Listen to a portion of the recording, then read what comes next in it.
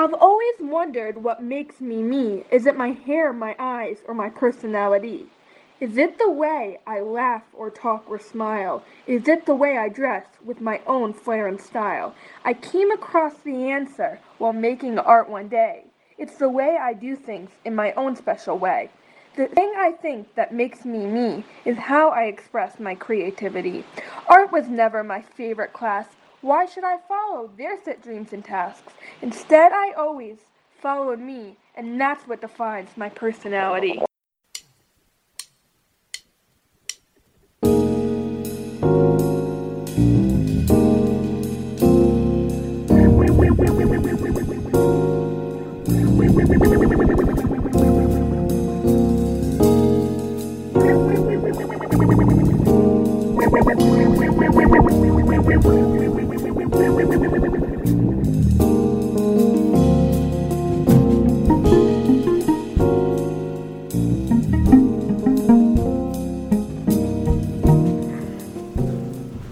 Welcome again to another episode of the Play and Art podcast. We're sitting around the red kitchen table, and before we got started today, we were speaking to my mother, who does a lot of sewing. She's got her own sewing room downstairs and does a lot Sweatshop. Sweatshop is what the kids call it. The grandkids call it the sweatshop.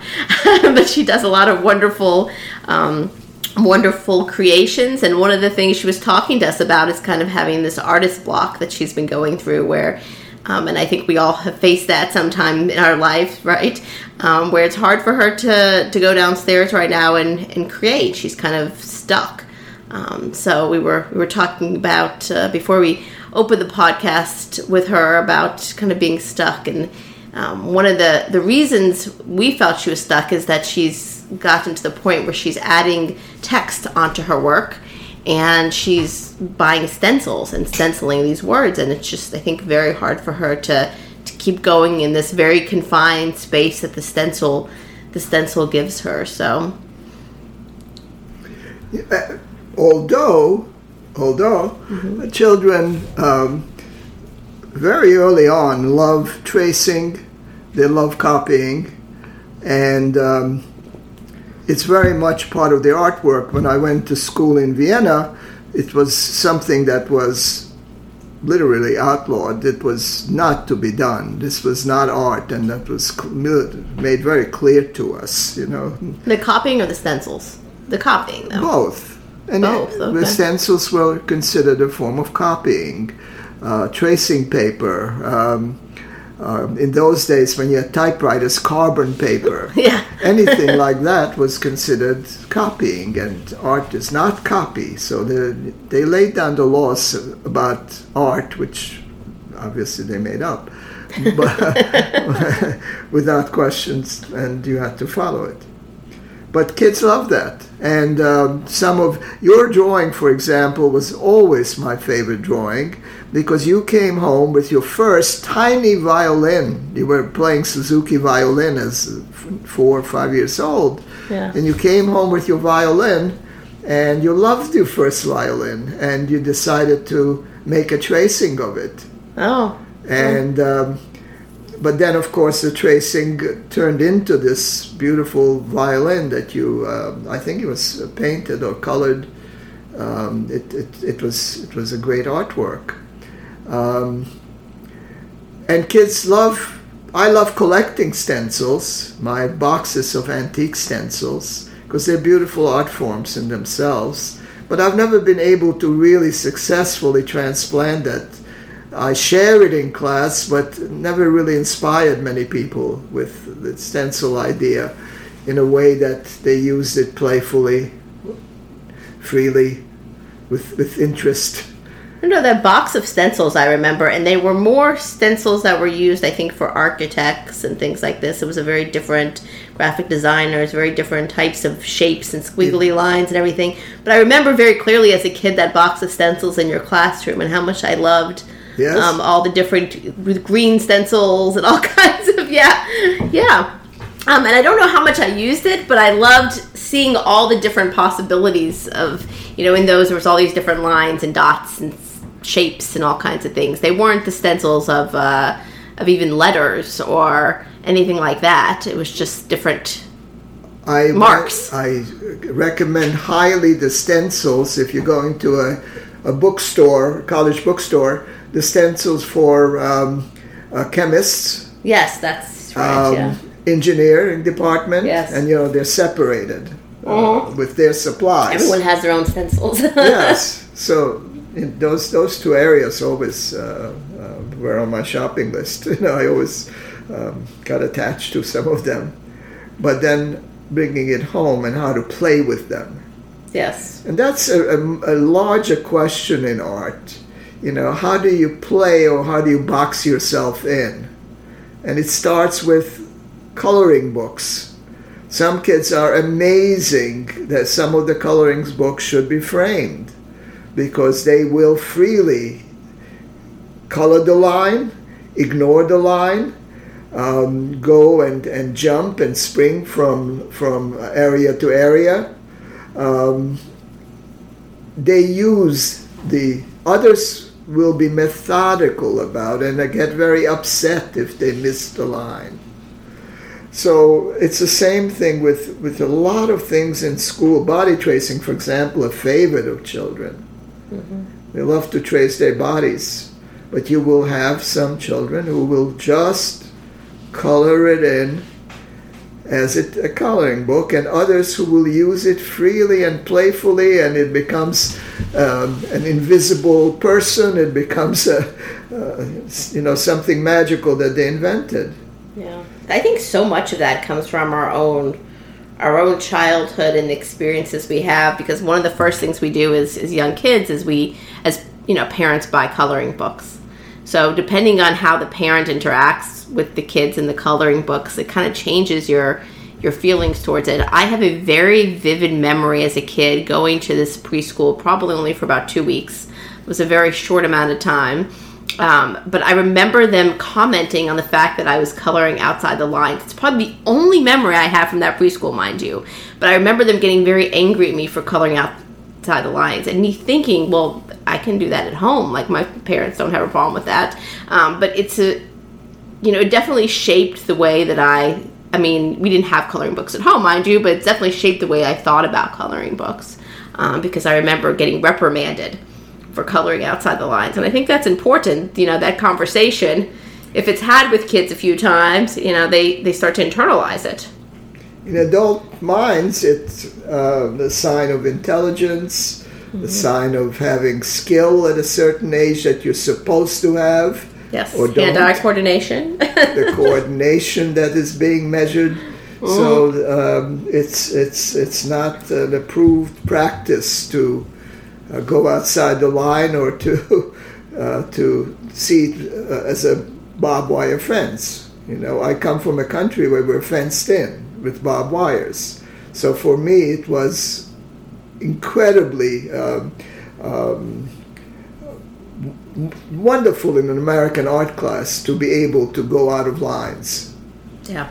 And and I purposely, I remember building these cages for myself where I can go out of the line. And even my first figure drawing class in college, I remember when I dared to go outside of the figure that we sketched, in and out, weaving my own colors and lines through the drawings.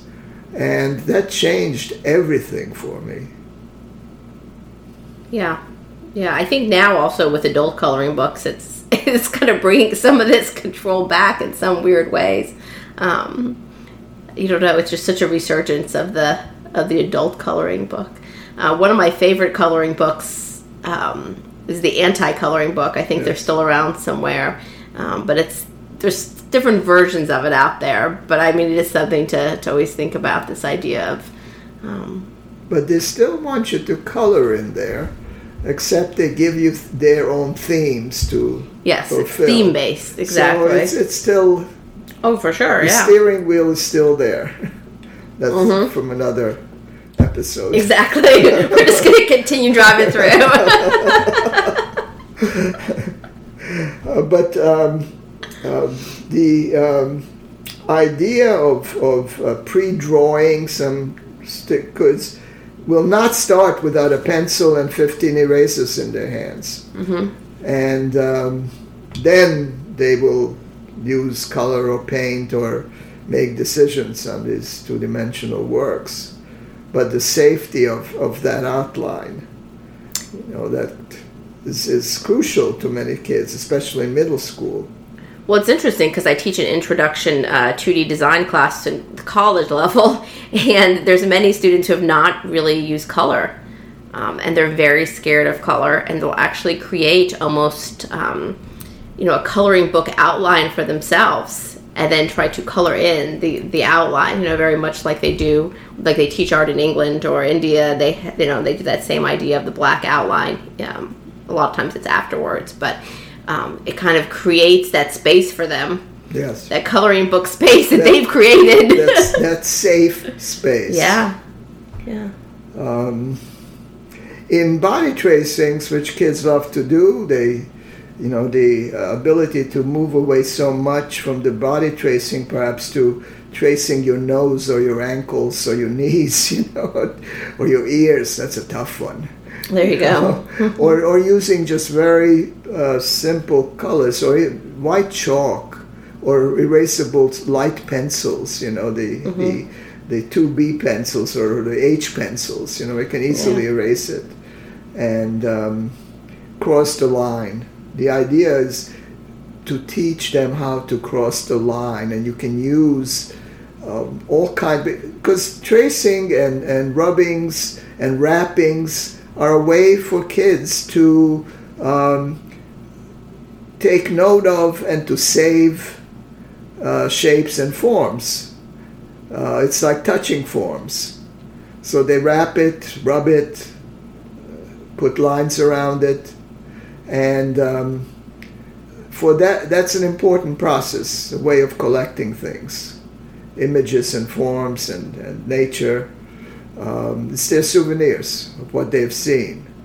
But once you have that, what do you do with it as the art? So to really understand that, what is your contribution to it?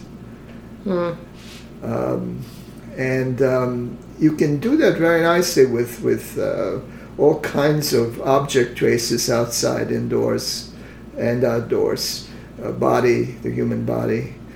Your pet, if to stand still. But the violin, as you said. Yeah. But in a way that the excitement that you show and the excitement that you try to instill and talk about is, what are you going to do with this? This you captured some wonderful things. Yeah. Well, what can you do with it? The challenge, what can you do with it, is becoming the art. And what I like about a lot of the things you were saying, though, in terms of the body tracings and the violin, they're all kind of bigger. So I feel like you have this amazing space. Like when I've done body tracings with students, it becomes this large space to work with, right? Yes. And you can really use your whole body to maneuver within the space. That it's not just this tight little box that you've created for yourself, but you can kind of see, okay, this is the shape. Now how can I break through it? Yes. Which is something I think is really important on a large level. I don't know why, but it definitely, because kids are so tight with their pencils. Yes. Right? It's just so tight. They're used to using them for math and science and everything else, but there's something really powerful about the larger shapes. And once you have that, you have that freedom to use your whole body and break out from the shell. Perhaps it should really have a ceremony where you trace the body and you have a large tool, a large brush, a large sponge with color, whatever, and just break through the line. And everybody stands around you cheering and applauding. There you go. You'll never forget that.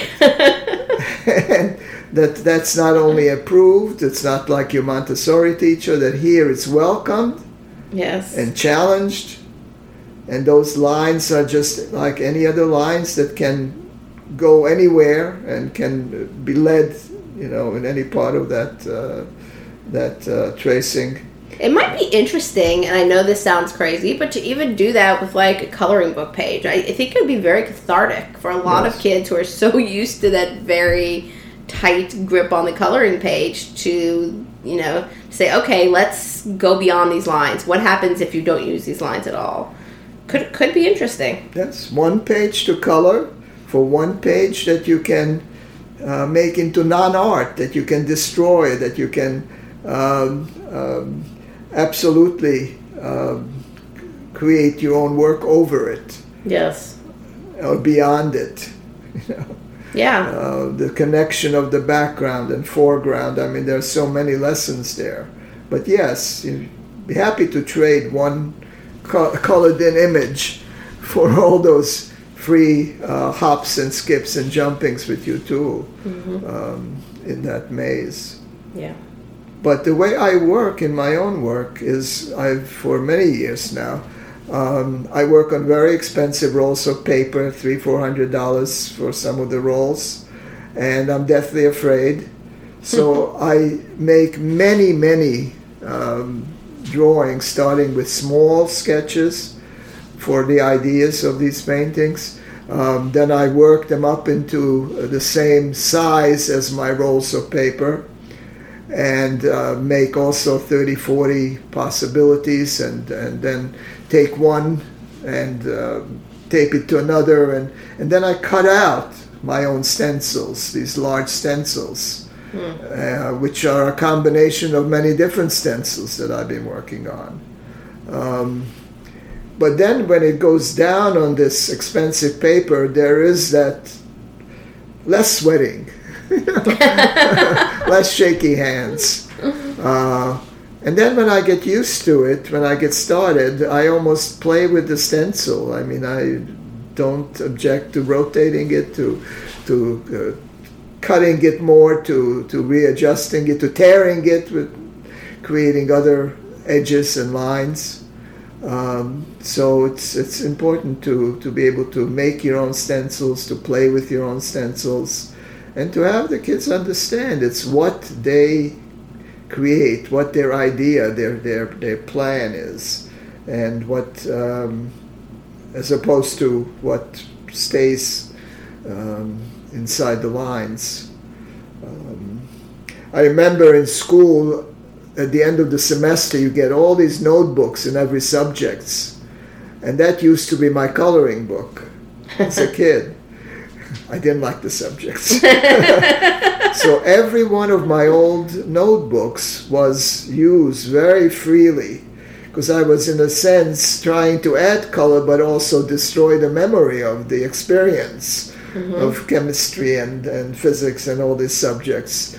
But they became a great adversary, with these color marks on them.